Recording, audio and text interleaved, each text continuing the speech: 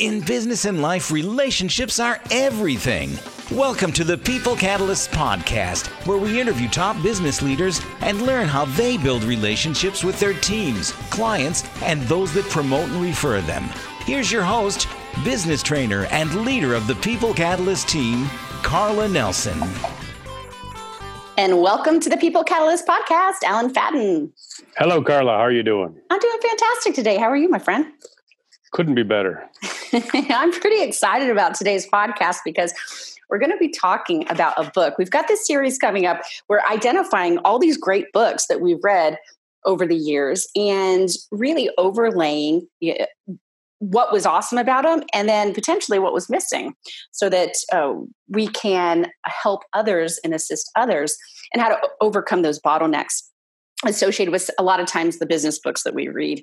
They tend to be a little bit big picture. So it's not that it's not correct and great information. So that's what we're going to be talking about today. And the book that we've decided to talk about is Good to Great, a book by Jim Collins. And he talks about why some companies make the leap and others don't. So it's a management book that describes how companies transition from being good companies to great companies, and then how most companies fail to make that transition. And then he goes in and identifies companies that he believes are good companies and great companies. And what kind of brought this up is we found this really great article about what happened with these companies. So, and I also want to add in, the book did sell over 4 million copies. So that's pretty incredible. And he identified 11 companies. And out of those 11 companies, 2 beat the average S&P by 5 points or more. 2 were slightly better than the S&P. I think it was like 2 points. 4 were equal to the S&P, and 3 of them completely failed and went belly up. So not terribly good stats there, right? Especially 3 out of 11 completely failing. And we'll make sure we include that link to that article in the podcast, because I think it's fantastic too. And it actually looks at 2 other books that we're planning on discussing on the podcast as well. And so within the book, Good to Great, he talks about 7 characteristics of companies that did go from good to great. And I'll lay out the 7 for the purpose of today's podcast. We're going to talk about 3 of them. First is level 5 leadership, and leaders who are humble, right? But driven to do what's best for the company. First who, then what, confronting the brutal facts, the hedgehog concept, culture of discipline, technology accelerators, and the flywheel, which is the additive effect of small initiatives. And for the purpose of today's podcast, we're going to be pulling out the first who, then what, the hedgehog concept, and then the culture of discipline. So with that said, since you did your TEDx talk on this, Alan, I'll let you go ahead into the first characteristic, which is the first who, then what, and why it didn't necessarily go far enough. Yeah, exactly. He used this great metaphor about the bus. People always led with their strategy, where the bus is going.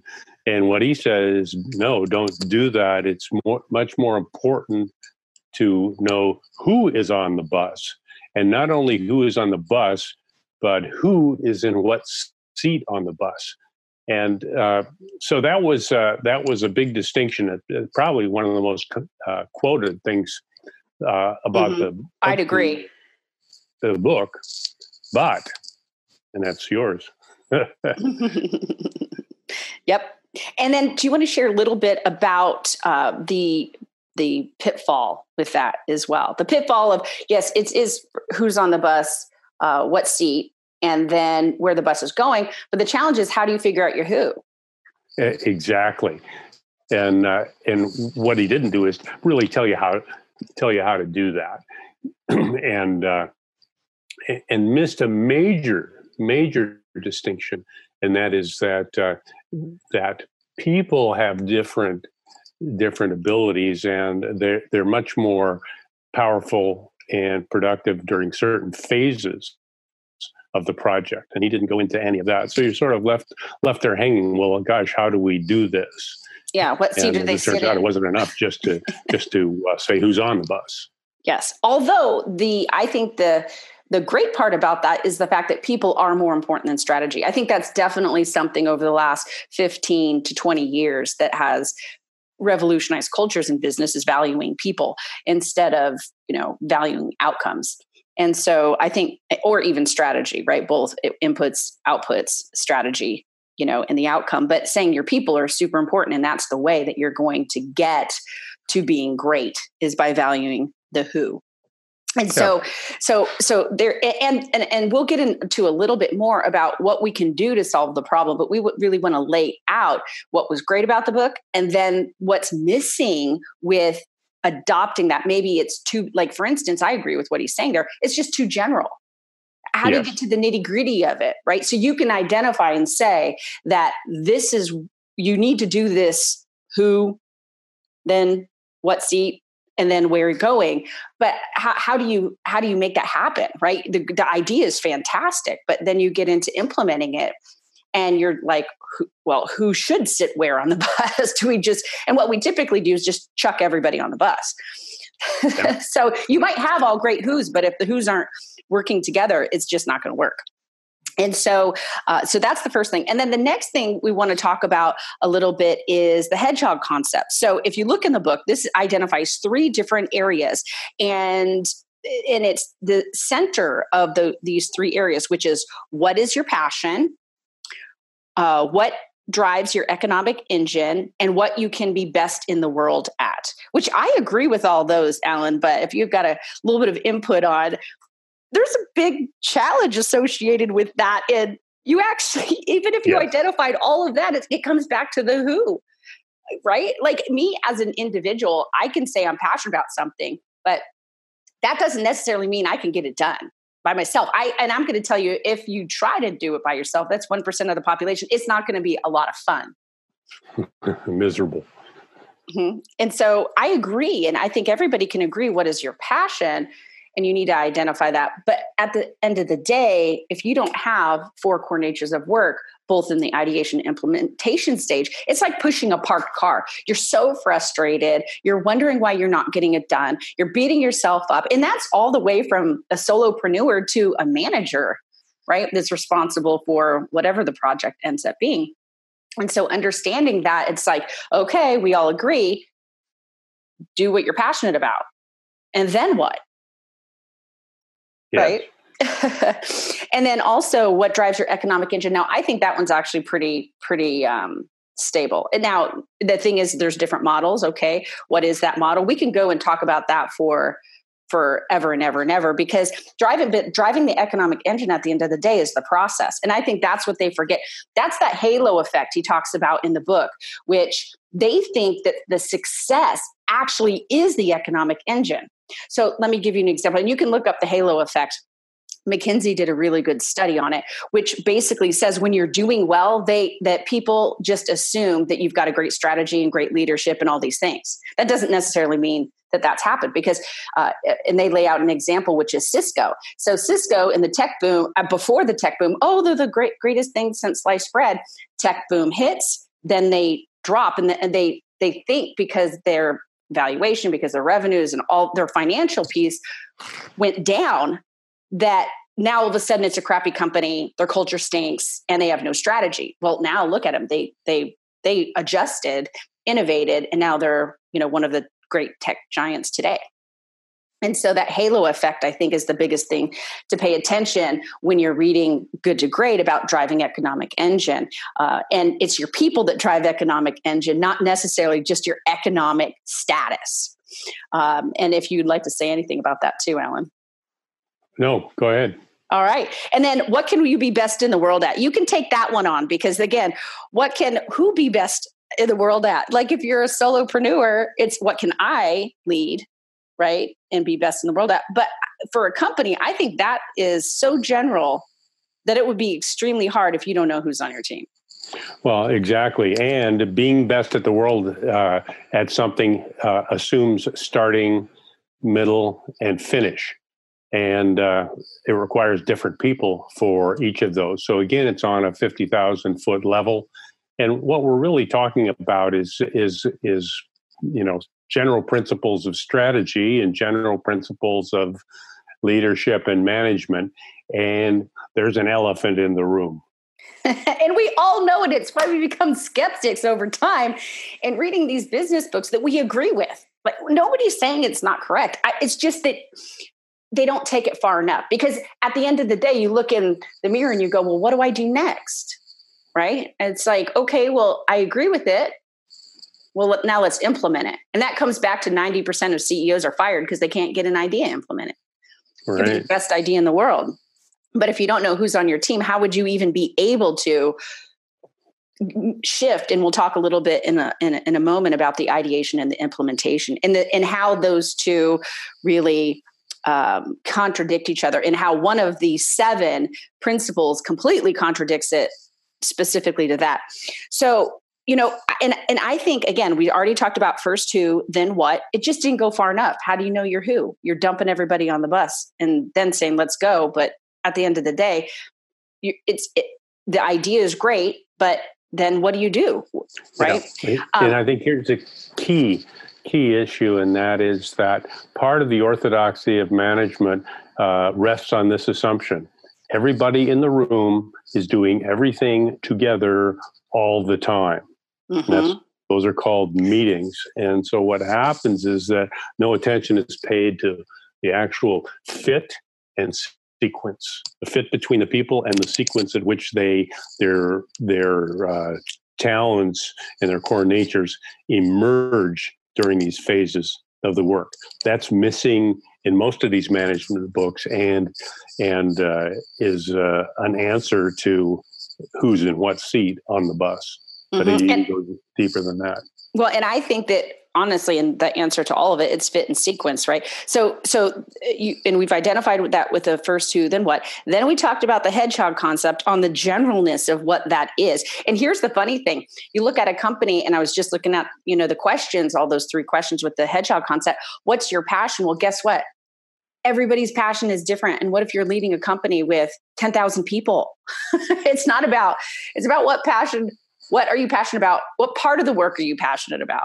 Like, what are you really great at is a better question than what's your passion, right? Give you an example. I've worked with some baseball teams, and I love baseball. I'm passionate about baseball, but put me in the accounting department. That's a true story. Team, they're out of business in 2 weeks. And I'm miserable too. Yeah. It's because, okay, we've got a seat available. There you go. I remember training a company. Actually, you were there. And I don't know if you remember this or not. It was a gentleman in the room, and he had just moved to the area that we were in, and he was in R&D. And he did very specific kind of engineering type stuff. And I was like, we asked the question. So why are you here? Well, they had an opening in sales. Do you remember that? Yeah, that's going to go well. I just laughed. It's like, okay, there's an opening. You've got a degree. Let's slide you on in there. So, and then now we're going to move on to this culture of discipline. I just love this one, right? Mm-hmm. And it's essentially the culture of discipline that they talk about in Good to Great is combining that culture of discipline with the ethic of entrepreneurship. I mean, can you get anywhere contradicting than that? That's like an oxymoron, military intelligence. Yeah, there you go. It almost completely one side speaks to the early adopters, right? Which is the ethic of entrepreneurship. Because as an entrepreneur and focusing as an entrepreneur, and actually, if you look at it, most entrepreneurs are movers or shakers, like a vast majority. And some of them have the prover, a shaker prover, sometimes a prover shaker. However, I would venture to say there's very few makers and way more movers and shakers that we've had assessed. And so the ethic of entrepreneurship is by definition going to have a lot of change associated with it. And then you've got the culture of discipline, which is to do the same thing over and over every day and be happy with that, which there's your later adopters. That's going to be your provers and shakers that are okay with that because they don't mind repetition nearly as much, especially the makers. And that kind of reminds me, Alan, of the quote we use all the time, which is Warren Buffett's, "I hate innovation." Mm-hmm. What is it? Is he like the most successful investor ever or something? I mean, he's way up there. Certainly one of them. And he hates it because a company has to get to the repetition. So, it kind of reminds me of the story of GM, Alan. Yes. So, and this is a problem of of combining the culture of discipline and the ethic of entrepreneurship. Not only in meetings will people eat each other alive, but on a more specific way, it encourages conversations like this. General Motors actually invented the minivan, although Chrysler, through Lee Iacocca, introduced it and made all the money from it. Because GM wouldn't do it. They killed the minivan. And why? Because they said the minivan will completely destroy our station wagon business. So and there you go. Right. You got it did. Only Chrysler got all the money from the minivan, yep. and destroyed their station wagon business anyway. And that almost I got a visual when you were saying that of the innovation of the creation of the minivan, but then the implementation piece they didn't do because it's like, oh, you're going to mess up our sales with the station wagon, right? And so what ends up happening is the idea gets killed because those two juxtapose each other. They're completely contradictory. So you have to figure out how to get them to work together, not separately. But, that's a really funny one. But Kodak really, really, GM at least is still around. Kodak really messed up. Oh, yeah. Well, Kodak, I know some of their people who were in R&D, and they actually invented the digital camera. And it's the same thing. This is going to ruin our film business. Look at the investment we've got in this. Yeah, look at the film business. Our content in film. Yeah. We can't do this. And so, of course, somebody else did it. And Kodak went under in 2013. Yep. And there you go. The contradiction of them creating the digital camera, incredible innovation.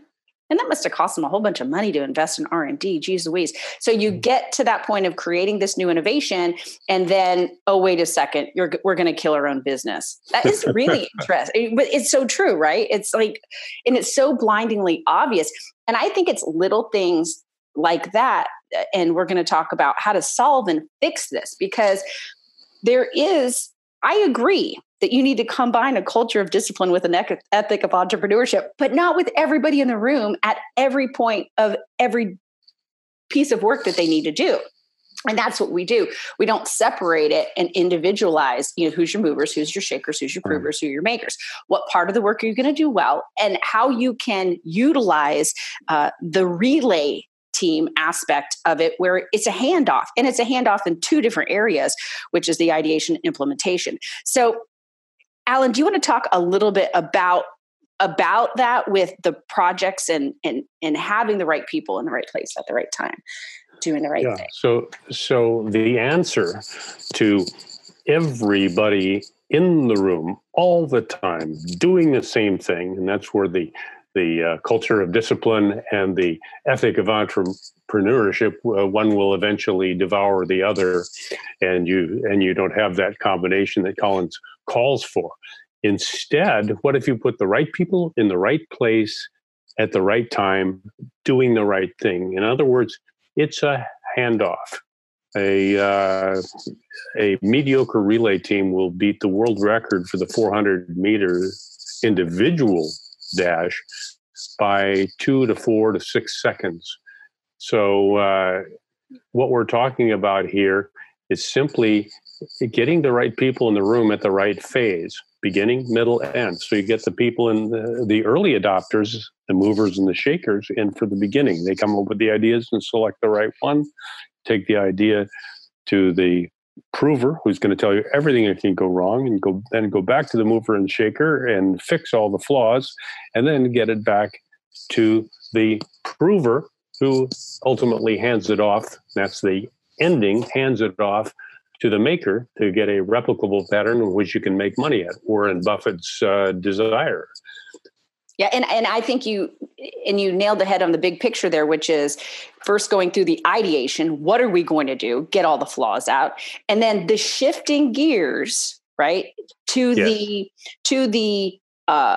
culture of discipline. Now we got to implement command and control, and of course, this is built on 110 years of research, the law of diffusion of innovations, and we only talk about it when it comes to customers. I don't understand why they just completely jump over the team and forget about the same law that we use to communicate, connect, work with our customers. Why wouldn't you do it with your team first? And then moving to the implementation, which when that command and control, and then we call it leadership. Well, everybody's a leader. We just lead at different times. And you have to shift that gear in implementation stage. It doesn't matter what your title is, right? It's your function. The CEO, that's when things get blown up, right? The CEO walks in and says, no, do that. And instead of giving the authority and allowing your team to lead at the point at which they're going to lead best. Because I'm going to tell you right now, a maker will lead best at eating checklists for breakfast than any CEO on the planet, because it's so vastly different. The passion for it, right? You like doing it. It doesn't bother you. It's so funny. On our leadership team, our maker times herself and will say and be proud of the fact of getting something done in 56 minutes. It's not an hour. It's 56 minutes. You know what I mean? Yep. And that's what they're passionate about. And I think really understanding those two phases, understanding the big picture, right? And the movers, shakers, provers, makers. And of course, we don't want to forget our oneers. We never talk about them because they're 1% of the population and there's very few. I mean, 99% of the work, right? Or 100% of the work is made for 99% of the population. And it's made for 1% of the population. 1%, that's what I mean. Yeah. 100% of the work is made for 1% of the population. Thank you.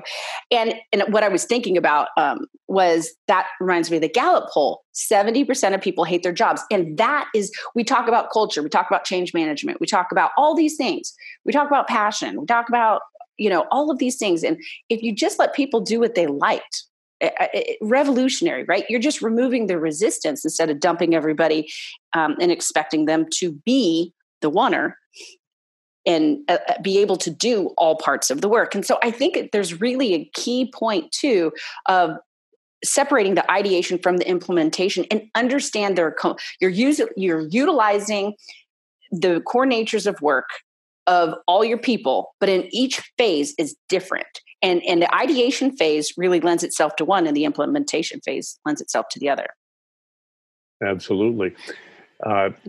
And it's interesting because what we're really proposing here, if you want a handle to put on this, is abandon function management.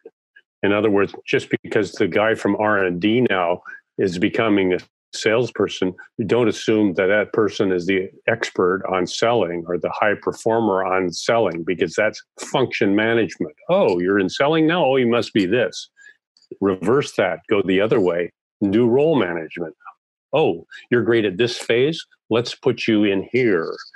And if you get them in the right place at the right time, doing the right thing, then you're talking about peak work at the top of their peak performance, handing off to the next person who's going to do the next phase at the top of their peak performance. Mm-hmm.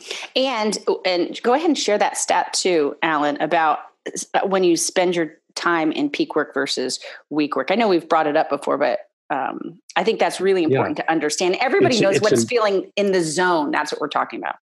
Yeah, and it's another kind of opposite or contradiction. You would think that if you had 50% of your work as your peak work and 50% as your weak, meaning your weakness work, that you'd spend 50% on each. But that's not true. You actually spend only 10% of your time approximately on the peak work, because you're so good at it, you do it really fast. And then you spend 90% of your time on your weak or your weakness work because you're so slow at it. And so you're plodding and plodding. And that's what's wrong with the way that we manage people, is we put them in their weaknesses and expect them to bite the bullet, take one for the team, and do what you hate. Well, it slows them down. They're not fully present. And that's why we need role management, putting the right people in the right role, the right phase of the work, rather than all this function management. Oh, you're in sales, so you do all this. Because why are you in sales? Oh, because there was an opening and you hired me for it. When you said that about week work or peak work, that. We've been teaching this for a very long time. And when I do my week work, the first thing I do is find every excuse not to do that thing. Mm-hmm. So then I know, give it off. Find who are you going to hand it off to? Because if it's sitting on your checklist and you're not getting to it, most people just beat themselves up. Go find a who. Find your who to hand that off to, right? Absolutely. Everybody's got to get a who to go to. Who's your who to go to? You hand it off. So when you get back to Collins's ethic of entrepreneurship, that's great for the ideation phase with a small part of the culture of discipline, but only at the right time. And then the whole thing reverses. And when you get to implementation, you go for the culture of discipline. That's the major thing. But to get the implementation done, you keep having to go back to the ethic of entrepreneurship. So it's just having the right proportions. You can have both, but the key to fixing Collins's flaw is that you just can't have them both at the same time. Yeah, you brought a visual up when you just said that for me, which is ideation on the front end, suspending 80% of your time figuring out using the method what you're going to do before taking action so you don't lose money, time, energy, momentum, all those things that we see constantly when you don't think about what could go wrong and really leverage that, what you're saying, that little bit of discipline, which comes through on the provers and running the process. And then when you shift gears to implementation, now that culture of discipline, the ethic of entrepreneurship is the, this isn't going to work. What are we going to do? Going back to your shaker, or actually the prover goes back to the mover goes back to the shaker, and figuring out how are we going to overcome that? So it's like little bursts of the ethic of entrepreneurship within the culture of discipline is how you continue that. And you're still using ideation. It's just you're not doing the 80% of your time to solve 20% of the problem. The problems are smaller because you already figure out where you're going to go. But then all of a sudden, if you realize that, and this actually just happened on our team, we utilized a specific program, then we get into it, and all of a sudden there's a challenge with that platform that we can't do some type of automation we want to do. So what do? You stop. Prover goes back to the mover goes back to the shaker that has technological, know-how, and said, how can we get around this? And then run the process. But it's little bursts as you're going down implementation versus, and I love that because it's what you just said. In the ideation, you can have a little bit of the culture of discipline, and in the culture of in the implementation phase, you can have a little bit of the entrepreneurship. So it's a lot and a little on both sides that are completely different. They're completely opposite. There's a really good visual for that. I thought you were going there, but I'll bring it up. It's the yin and the yang. There you go. The Tao. And in the large area of black, there is a small dot of white. And in the large area of white, there is a small dot of black. And that signifies that everything contains the seeds of its own opposite. Mm-hmm. So implementation contains the seeds of ideation, and ideation contains the seeds of implementation. And then how do you work it? If you can visualize like a sine curve or a wave curve, it just goes ideation, and there's a little bit of it go to the implementers for finding out what's going to go wrong. And so this is a dance back and forth between the two opposites, but you have to orchestrate it with the right people doing the right thing at the right time. Love it. Love this. And I think we'll wrap up unless there's anything else you'd like to add here, Alan. Feel free to jump in. I love the quote of one of your friends and colleagues, Marshall Thurber, which is, when everything is, you're on top, you don't want to shift anything, never ask a king to start a revolution.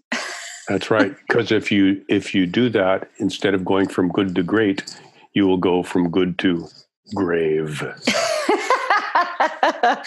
Wonderful. We'll see you next time on the People Catalyst podcast, when we'll be chatting about a book that is very similar to this one, and which we have titled Extra Lunch. Thank you for listening to the People Catalyst podcast. And remember, it's a good life.